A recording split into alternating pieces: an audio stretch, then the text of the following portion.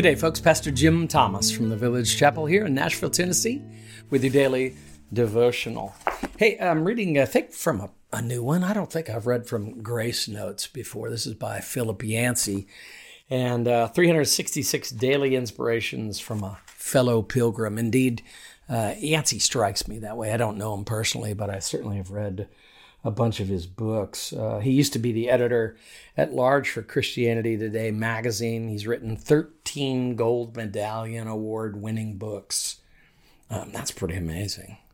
And one of my favorite ones listed here on the back cover of Grace Notes is his book, What's So Amazing About Grace. I probably have given away a bunch of copies of that in the last 10 years or so. He also wrote The Jesus I Never Knew, and 4 of his books have sold over 1 million copies. So that's at least a testimony to the fact that the guy knows how to write. Now I'm going to read today from one called Disappointment with God, and I hope that title catches your ear a little bit, perhaps your heart as well.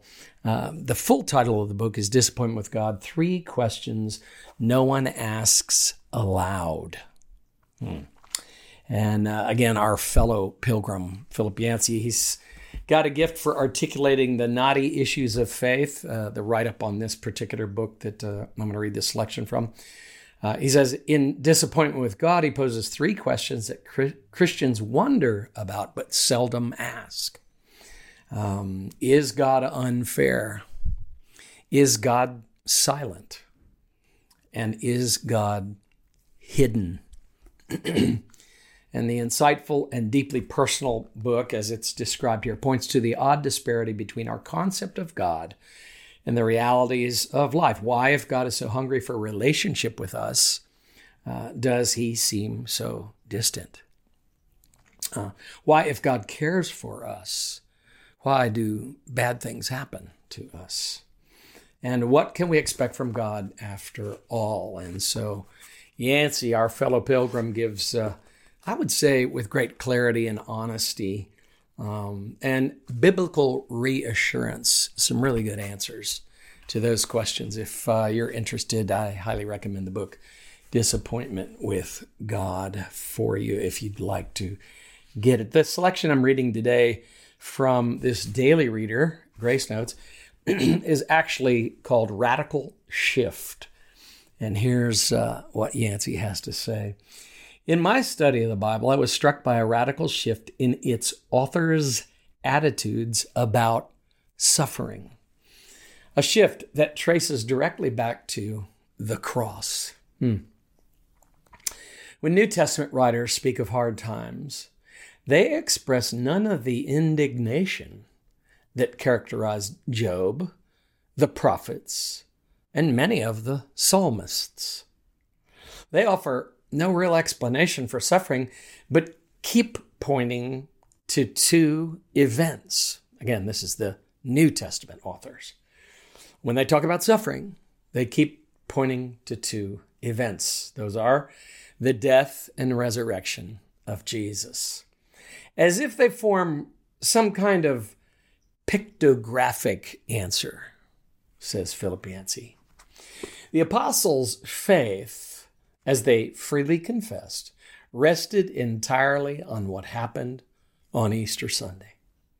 Those disciples soon learned what they had failed to learn in 3 years walking with their leader, Jesus.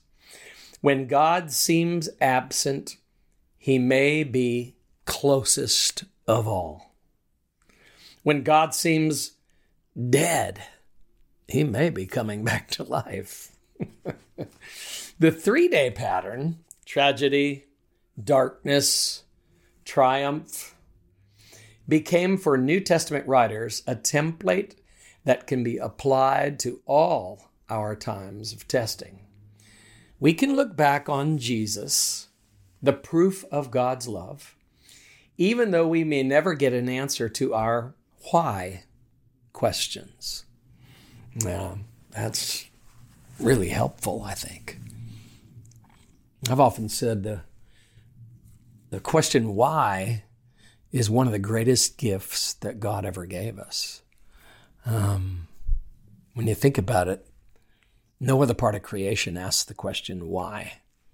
Other parts of creation ask, where? Where do I go for water? Where do I go for food? That's the animal kingdom, asking that all the time. But yeah, we ask this question, why? And it's perplexing sometimes, isn't it? But I also think it's a great gift to us. I think why always leads me to who. And I think God did that on purpose so that you and I might be led right back to him.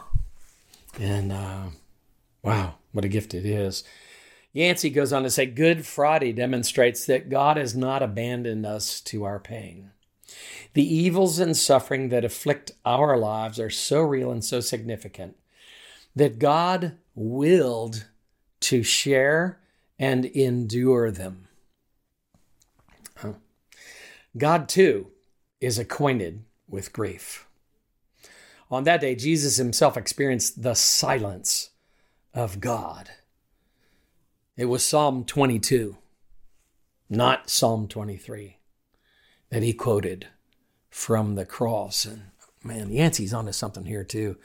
If you aren't familiar with Psalm 22 or Psalm 23, I really want to encourage you to go read those two Psalms. They're very short. Most of you be familiar with Psalm 23. But Psalm 22 is what Jesus quoted from the cross. And I'm going to just use that as a teaser. I'm not going to tell you what it says, but I'm going to encourage you. Go read Psalm 22 today. That's what Jesus quoted from the cross. Not Psalm 23, but Psalm 22. And there are days we need Psalm 22, and there are days we need Psalm 23. That the message of that is just powerful, that Jesus experienced that because he loved me, because he loved you. Anyway, I digress. Let's get back to Philip Yancey.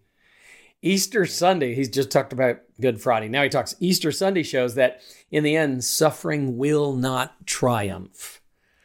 Therefore, quote, consider it pure joy whenever you face trials of many kinds. And this is, of course, Yancey quoting from the Apostle James.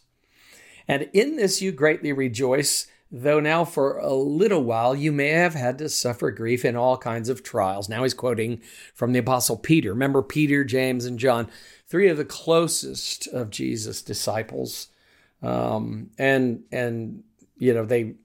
just experienced in the first couple of centuries of the church, those guys, the immediate disciples of Jesus that turned into apostles, as well as some of those early church fathers, man, they knew persecution at levels we will probably, and I hope we never do. But in this you greatly rejoice, though now for a little while you may have had to suffer grief in all kinds of trials, writes Peter. We also rejoice in our sufferings, writes the Apostle Paul. The apostles go on to explain what good can result from such redeemed suffering. And Yancey has that in quotes, redeemed suffering. What would that look like for your suffering, for my suffering to be redeemed? That doesn't mean it's necessarily done away with.